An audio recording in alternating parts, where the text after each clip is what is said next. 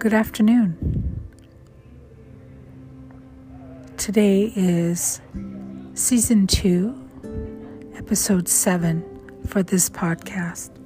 And this podcast will continue on with Indigenous Love Part 3. Rest in peace, Nanny, aka Maggie Vickers.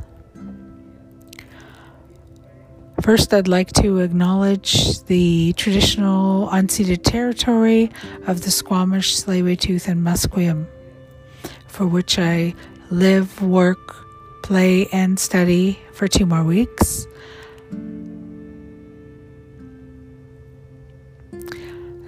Indigenous love. For some, our Indigenous world, our Indigenous love is like it's a circle, and it keeps coming around. I had said in previous podcasts that I had a big love for a Heiltsuk man when I was 14, and we continued our relationship for 8 years until I was 22. And if we were to just reel back my history, I had a mom who abandoned us at age 4. I had a stepmom, and she had died at 22. Excuse me, I have a student in here. And I had a grandmother, and she had died when I was 16.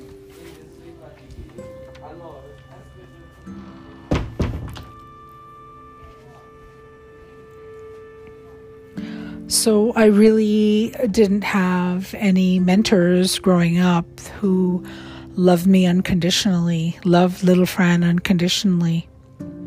I don't know how it is in your world, but again, it's about the unseen.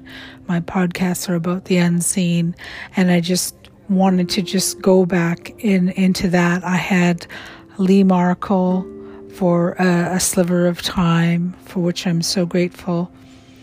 And when I was 14 to 22, I didn't just have Nanny for those 8 years. The way our Indigenous love goes is that there is still a relationship unless you're colonized to cut things off, cut the relationship off. And I was so fortunate that when my first boyfriend and I had split, that she continued her relationship, as did couple of members of some of her children had continued the relationship, and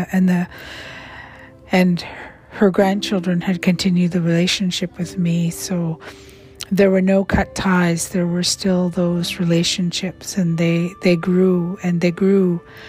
And I am so blessed to have had Nanny Vickers, or have Nanny for as long as I did. She was a pillar of love and a pillar of strength, and holding everybody together, even when Papa died. And Papa was a force to be reckoned with. He was very stubborn and trying to have people understand what he was saying, and I totally get it now, but I just loved his stubbornness when I was a teenager. And Nanny was awesome. Like my granny, she had baked pies, and when I had visited her last, not the last time I'd seen her, but the last time I'd gone up to Heiltsuk territory, my son was 3 months old, and she says, "I'm sorry, my arthritis is in my hands and I can't bake pies anymore." Like, that was her first thought when she saw me, other than her big exclamation smile and the love and the hug that she shared with me and with my son. Ironically, my son and her sister is the grandmother of my son, my oldest son. But due to whatever kind of mindset she has never acknowledged my big son. And Nanny's like, well, you know what? Don't even think about that. Just ignore that. I'm his nanny. I'm his great nanny, actually. She chuckled at that, and I chuckled as well, because I keep saying that's your grandmother, and it's actually his great grandmother, and that's Indigenous love, and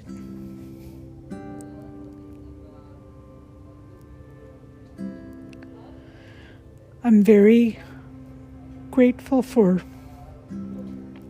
FaceTime and Nanny's children to be able to include me in conversations when she was in the hospital, and then also with the pandemic. Just before the pandemic, I had wanted to go up there, and I had an extra bit of money, and I wanted to spend it seeing her and seeing my other longtime friends when I was a teenager up there, because I realized they're getting old, and they're still being amazing human beings, and I just wanted to thank them in person and say, I am who I am in part because of you, and that's Indigenous love.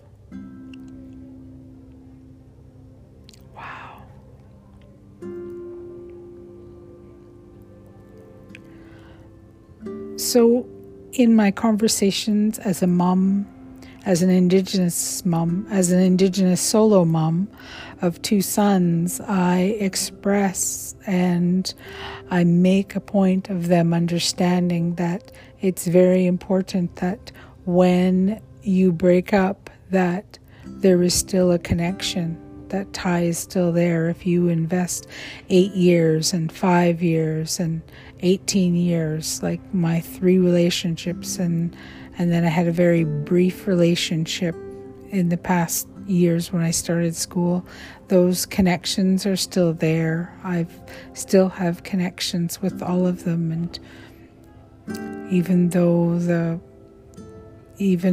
relationship with my big son and his dad, it's like we just like picked up our conversation from the last time, and my son was just like, you guys aren't like yelling at each other or anything. And I said, no, that's not our Indigenous way. That's not how our next life happens. The relationship ends, but it doesn't really end, and the conversations are still there. And I spent 5 years with the father of my big son, and even though I was involved for 8 years with Nanny directly, I was involved with her right from the age of 14, and now I'm 52, and she passed away last week. So I am grieving the loss of Lee, I'm grieving the loss of Nanny, and I am also grieving the loss of my sister. Her birthday is in a few days, and I'm just going to be totally immersed in that. And I've let my schools know, and my son has chosen to take the day off in grade 12. He finds a reason to, and I thought it was the other week, and I want to have love in a good way during this grieving month of mine of November. It's my month to grieve all the losses of special, unique human beings.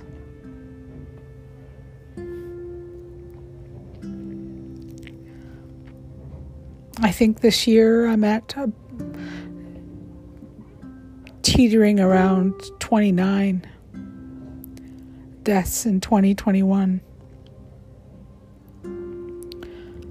So it's a very hard November for me, but I just wanted to express about the Indigenous love, and those connections are not lost, even though in the colonial times of how linear time is, the relationships ended, it still continues. And rest in peace, Danny. Much love.